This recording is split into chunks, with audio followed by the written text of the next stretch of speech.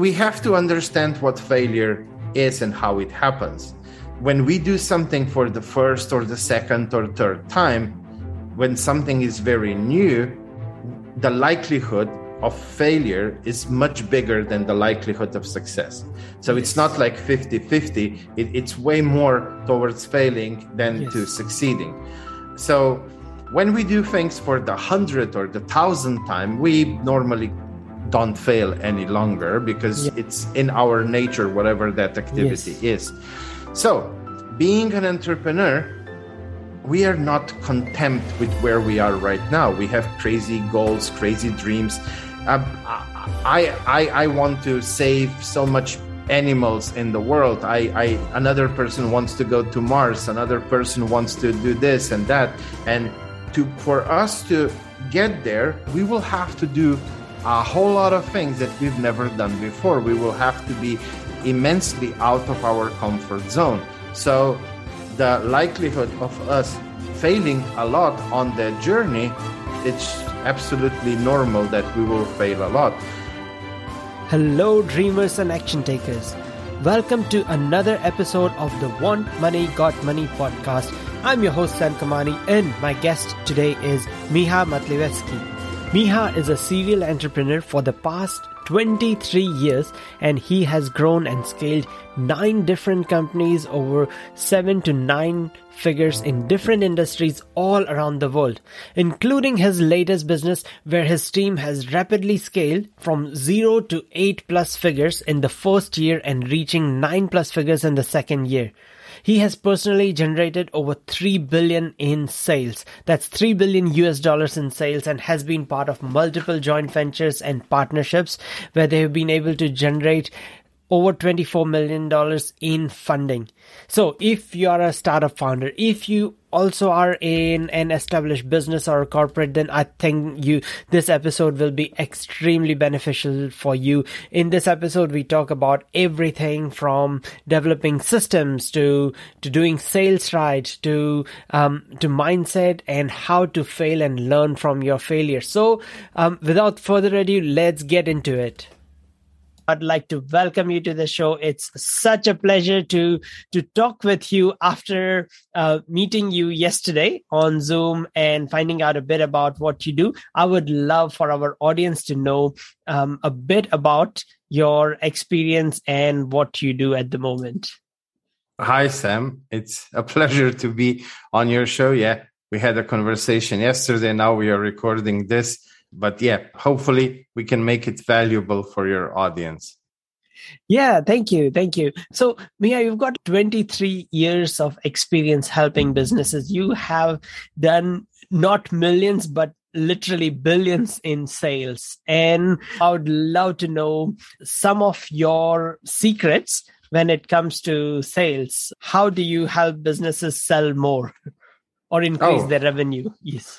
I don't think it's a secret. I just stay away from things that feel yucky. I don't like those hardcore sales approaches and so on. So we have a really simple 2-step structure for a sales call. The first part is just listening, asking a lot of questions, listening, getting to know your client, potential client, struggles, desires, and really coming from that place. Do I truly believe that my product or my service will help them achieve whatever their goal is?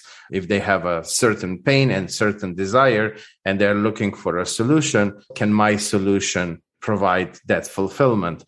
And then when we work with companies, they've been in business for a while. They have plenty of success stories, plenty of case studies, stories, testimonials, and so on. And so all you have to do is pick a story that is as close as possible to the pain and the desire and the position where the client is, and just share that story.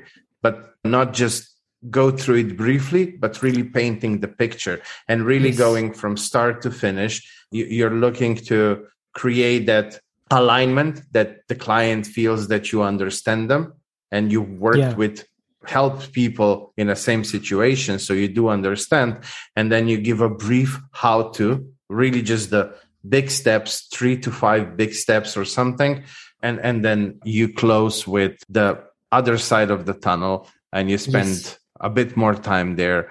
And most of the time, you don't even need step 3. Sometimes you do. Most of the time, the clients will ask you, how can send me an invoice, or I want to buy this, or I want to work with you. But sometimes you just have to add an invitation. So not a sales speech, not a hard selling anything, but just an invitation. If this all makes sense, how about you jumping on board? Really very simple. Yeah.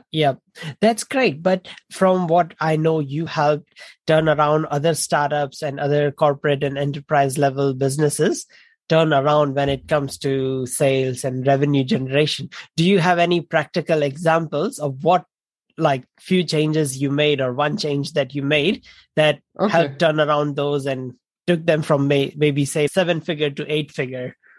Okay.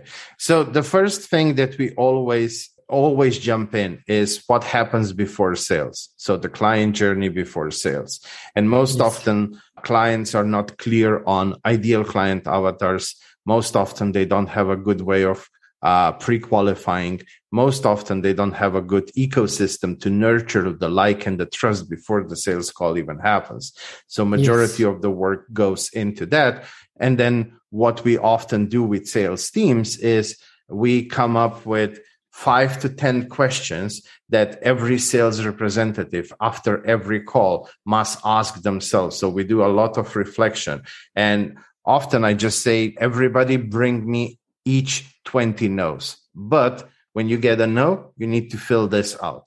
And by the time we get to 20, already know so much. We already have so much clarity on objections and why somebody didn't buy. Were they a good fit? Was the form, the sales call delivered in the right way? They also have to record those calls and they listen to them themselves, but then you also have peer listening, because a sales manager might spot something that you missed, or your colleague might spot something that you missed. So we do a little bit of that. And every time we double or triple the closing rate in a very non-salesy way.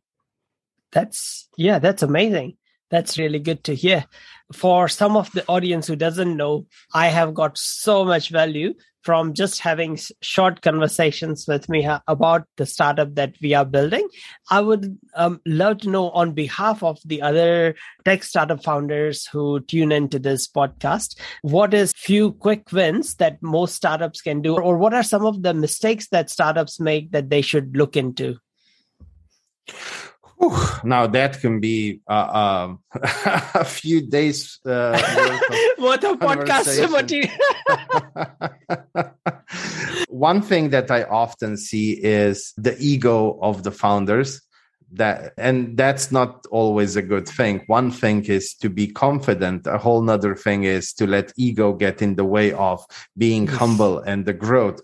Very often startups focus on the product or the service, but they don't think about marketing and sales, or they make partnerships and they jump into the marriage after a one-night stand.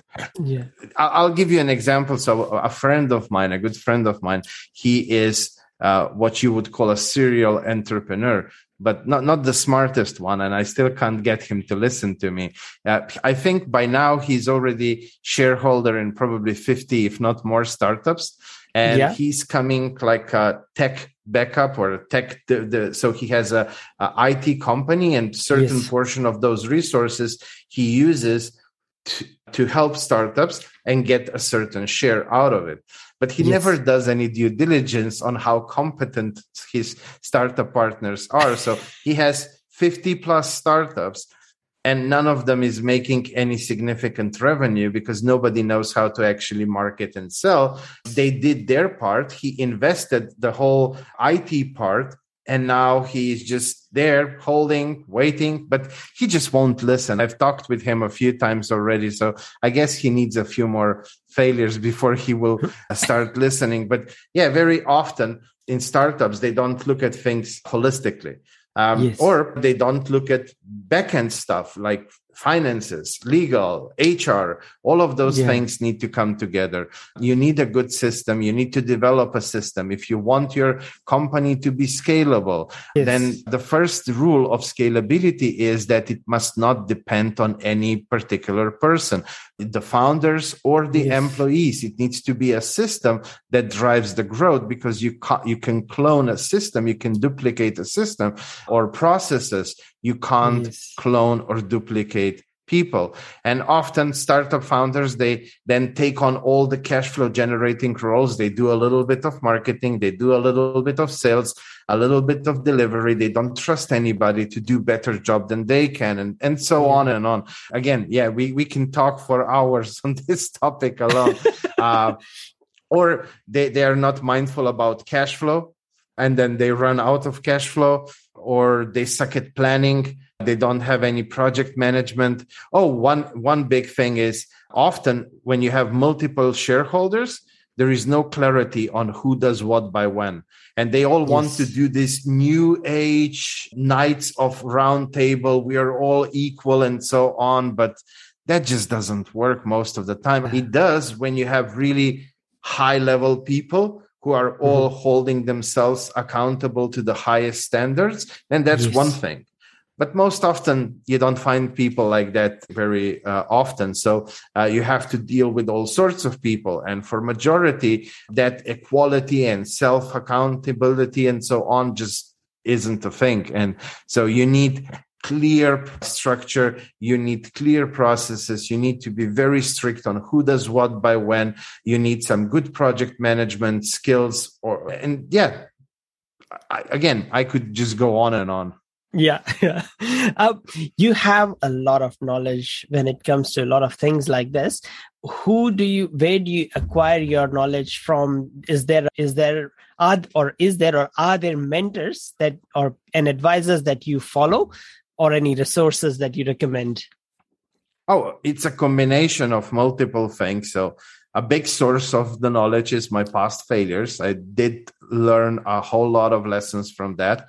But then I do everything from regularly reading books, listening to podcasts, coaches, mentors, masterminds. I invest, I would say roughly about 50 to 100K a year in my own development in all the different ways. Plus, we invest a lot into my partners and my coworkers as well. I think one of the key mindsets for anybody who wants to be an entrepreneur or is an entrepreneur is that consistent, constant growth mindset. You have to keep growing. You have to keep learning, stay humble, and really just get a lot of knowledge and pair that with experience. So knowledge alone will not do much, and just taking action will do better, but not everything. So it's the combination of you learn a little, you apply a little, you learn a little, you apply a little. And then, of course, I've worked with so many entrepreneurs. I think the number is over 4,000 entrepreneurs already. Oh. And so I have a huge database of things that I've seen at their company. So that's another big chunk of knowledge base that we can use. So every new client, we can already see how certain things are similar to some of the clients we had before. And we already have that big data knowledge that we can try and apply and test and validate with new clients. Yep. I love your always learning, always improving, and the growth mindset. I completely believe in that. And not only in business, but even in the technology sector, there's always new software and programming languages and new methodologies and new things to learn always. And if you want to be at the top of your game, you have to keep learning. You have to keep improving. I have one question for you regarding this ongoing learning and ongoing growth. What is one interesting thing that you have learned this year in 2021? Well, quite a few. I constantly work on the soft skills side. Yes. So emotional intelligence, communication, conflict resolution, and things like that, mindfulness.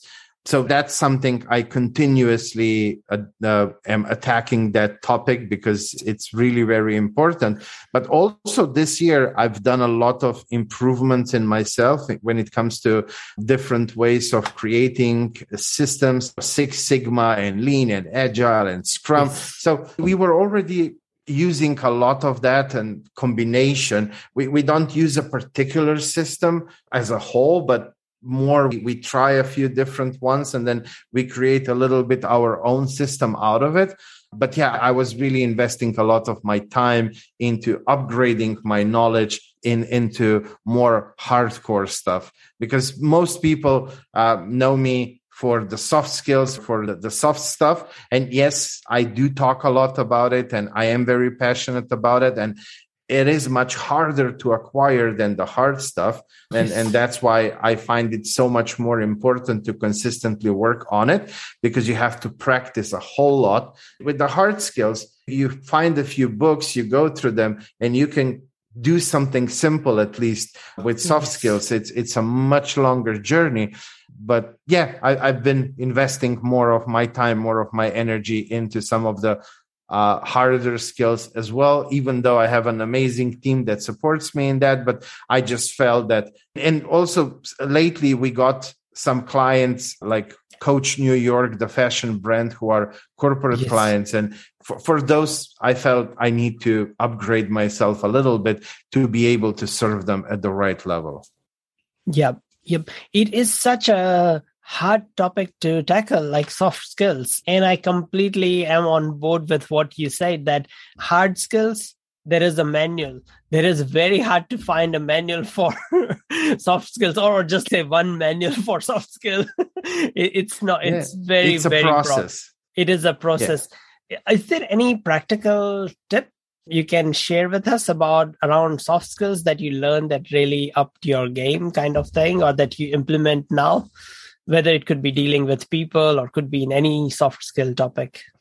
One simple thing is we have so much tools in this day and age that can support us in that journey. So they won't do the journey for us, but can support us. So let's say mindfulness. And when I talk about mindfulness, being present throughout the day, so that when shit happens and in your business, things are consistently happening, you don't have autopilot reactions.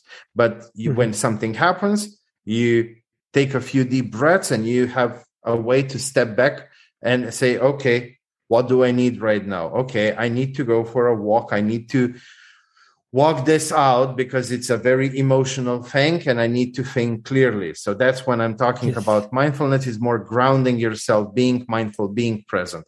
And one nice thing that everybody can do, and this is what I do with my clients, we take the phone that we all have, we go into Reminders app, and we just create a reminders for every 30 minutes saying, be mindful.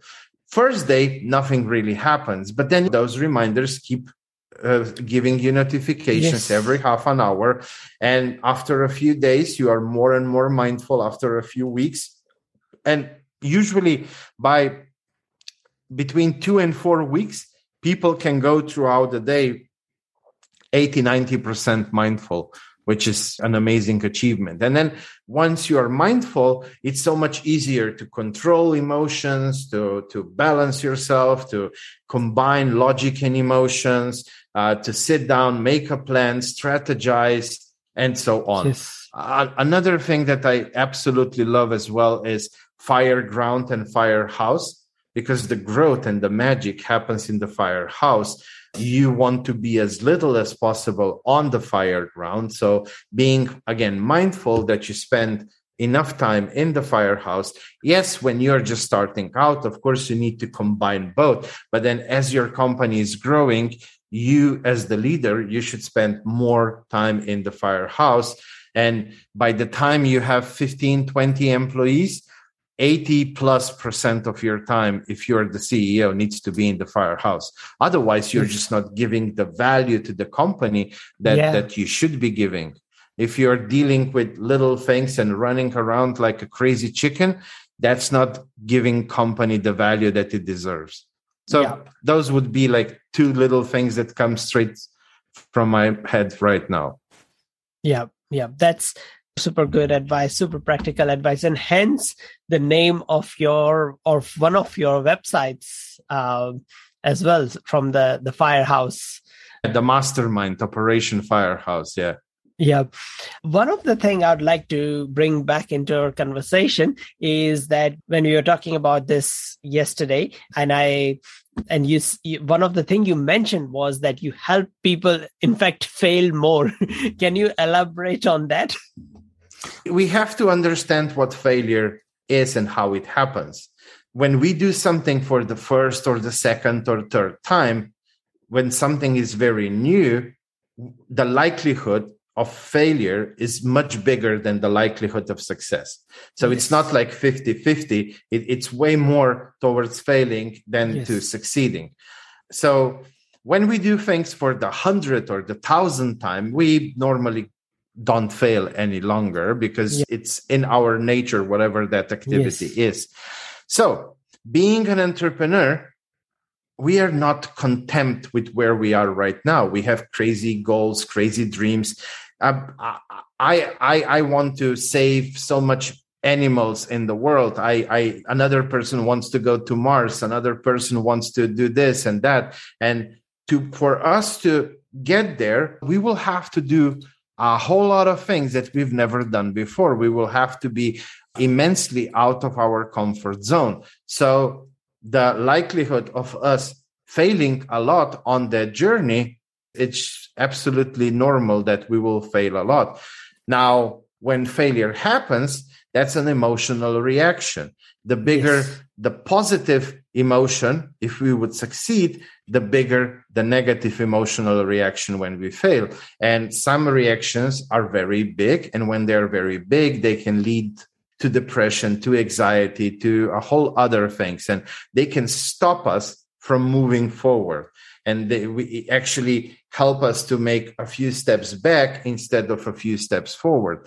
Now, when we develop a healthy relationship with failure and we know how to deal with it, then we can bounce back very quickly. So we can test more, we can try more, we can make bolder steps, but our reactions and the way we deal with failure are in the right way. So we actually progress much faster. So for me, to help people not fail would be the opposite of what they actually have to do to achieve the success and the goals that they want to achieve. Does that make any sense? It does make so much sense. And the other thing that you said made so much sense is that when I have worked for someone, there are nearly no lows and there are no that many that highs. But when you are an entrepreneur, which I have been for the last 15 years of my life, the highs are really high and the lows are really low. Yes. And you are much more emotionally invested. Look at our businesses as our children and so on. So we are emotionally very highly invested. And failure, the way the world understands failure from a negative position, it's nothing else but really just a roller coaster of emotions happening inside us. And when those emotions go towards the negative side, then it leads to failings and feelings of failure. And then you start feeling like a complete failure altogether. Yes. None of that will help you. None of that will support you. And so learning how to develop and establish healthy relationship with failure is really the key to success. Yep. How should, just like you, I speak with a lot of entrepreneurs online and offline as well, when things are a bit more open around the world. And it's inevitable that if you're an entrepreneur, you will go through lots of challenges and you will go through lots of failures because that's just life. And when someone is going through that sort of a dark period and wants to just give up everything and all that, what should I be saying to them, or what should anyone be saying to them? Like I said, all of that is emotions. Yeah. And the way we can fight those emotions is with logic. So you can be the logical person and you can just really ask a whole lot of questions and take them through the process, the journey that led to the failure. Failure doesn't just happen. It's not, oh, we are not doing anything right now and bam, something fails. No, failure is we set a goal, a desire, and then we start working towards that desire. And those steps that we are taking is a process. Now, processes, they often have bottlenecks. Sometimes we do wrong processes. The one thing that I always like to say, let's say I want to lose some weight, which wouldn't be a bad thing, but and then I go to McDonald's every day, just setting a goal and focusing on that goal, but then not doing the steps, exercise and eating healthier will not get me to that goal. But so what you can do is help them see the process, walk them back through the process, how the whole thing started, where the idea came from, what did they do. Sometimes somebody may be searching for clients on LinkedIn when they should really be on Pinterest because they're dealing with, ladies or something who aren't maybe so much on LinkedIn. A certain demographic might not be so much on LinkedIn. Sometimes we choose the wrong message. Sometimes there's just so many things that happen to go wrong the longer the process is. And if you can just walk them through that process and just challenge a little bit of those things. I don't know, Sam, do you now looking back, do you really see that you spending so much time on LinkedIn because you are telling me that your demographic is more on TikTok or more on Instagram? Why didn't you spend more time there? And then if you do this process well enough, most often they will have the aha moments and they will just realize that they're not the failure. Yes, it happened, but it was because of the wrong steps. And most often what happens is, oh, okay, so if I change the process, I can achieve the outcome. And that gives them new motivation, new power to start at it again, just in a smarter way.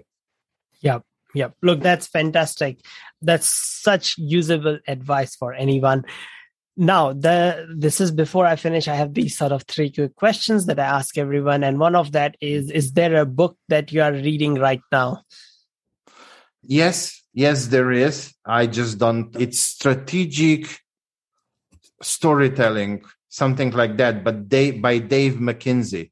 It's really good thing how to put a whole lot of structure on internal. So not when you're making a keynote presentation on a stage in front of thousands of people, but this is more boardroom where you are dealing with bigger projects and you have to go to the client and so on. And you need to have a presentation. So this is a really good one.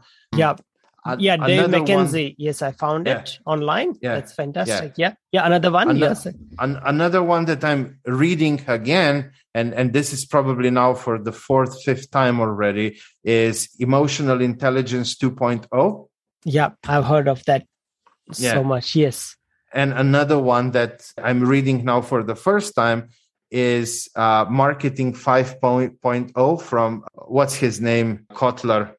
The Kotler. Yes. I used to have his books in university ages ago, I think. I just have all of them on the Kindle device and I go through them there. Yeah. Philip Kotler, I think. Yeah, Philip. Yes. Yeah. This one is really good because it's talking about how we as a society are, when it comes to business, we are moving more towards relationship economy, relationship building. So those old techniques of hard selling and pushing and will eventually fade out because we are moving towards more relationship-based economy. So I really like that book. Oh, yeah, absolutely true. And it's the same thing in startups as well. There is a lot more push towards building a community, that it's said that now even don't build a product first, build a community. You can sell them something later on. Don't worry about it. Yeah. And I can see that. Now, the next question is that if you had to start all over again, but I mean, think of as you're fresh out of university type thing, but you have all the knowledge that you have now, what would be the first thing you would do?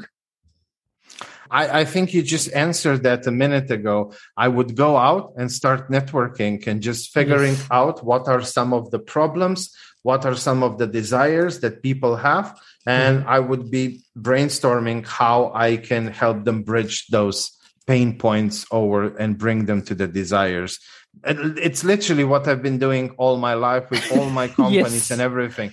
I always start most business developments, most product developments happen from somebody coming up with a product. But I'm a big believer in starting with the end client in mind, because that's the person that's going to give you the credit card anyway. So you should be building something that they actually want to buy. And so all my companies, I had companies in very different niches, from manufacturing to retail to IT services and so on. We always started everything from a group of people that had something in common. And I felt, okay, this is something where we can actually create either a product or a service or something that will help them with pain and the desire. Yep. No, that makes so much sense. And finally, do you have an ask? Are you looking for team members, customers, clients, investors, anything? Well, as I mentioned to you yesterday, we are growing now quite fast because of all the foundations we laid into the scaling. So we are very open to finding people who are well networked in entrepreneurial community. We have a few partners already in US and Canada. We have a few of them in Europe, but we are a little bit lacking on the Australia, Southeast Asia side. If anybody has a nice, good network, I would be very happy to hear from them. And we might have a very good thing that can easily be into 5 figures for anybody who would want to participate. Yeah. No, it makes so much sense what you do and how you help businesses and how you even help me and the startup we're building. Look, I cannot recommend you highly enough. So look, it's been fantastic speaking with you. What I'll do is I'll put all your social links, all your websites, everything in the show notes so people can reach out to you and connect with you. And in the next little while, I'll also connect you with some of my connections just through the podcasting and in the entrepreneurial community. So look forward to a long collaboration with you in some form or another. Yes, likewise. And thank you, Sam, for inviting me. Thank you for giving me the opportunity to talk to an audience that probably doesn't know me yet. That's great. Thank you. Thank you so much for listening to this episode of Want Money, Got Money with Sam Kamani. Hope you enjoyed the show and got some valuable insights that would help you in your startup or your business. If you haven't already, please subscribe and rate this show on your favorite platform. It would be extremely helpful, and I just cannot tell you how much I would appreciate that.